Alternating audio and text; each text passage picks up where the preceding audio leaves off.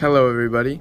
I'd like you to join me on the journey of no time and with no one, where we listen to inspiring people doing things not as a means to an end, but things that are fulfilling in itself, where there is joy and aliveness in what they do and what we do.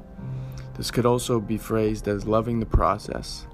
Throughout the length of my life, I played the game of basketball and was told I worked very hard, but it was never hard work for me because I loved being in the gym training. Muhammad Ali said, "I hated every minute of training, but I said, don't quit, suffer now, and live the rest of your life as a champion." Contrary, but no disrespect to Muhammad Ali, I love training, and I love improving and living as a champion now, as well as moving towards and living the rest of my life as a champion. I'm on a journey not to find, but to embrace and open up to.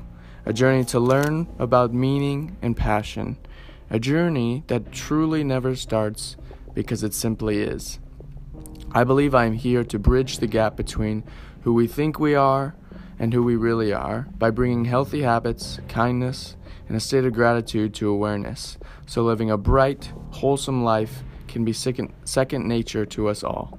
I hope you not only enjoy listening, but embrace the power in you as well.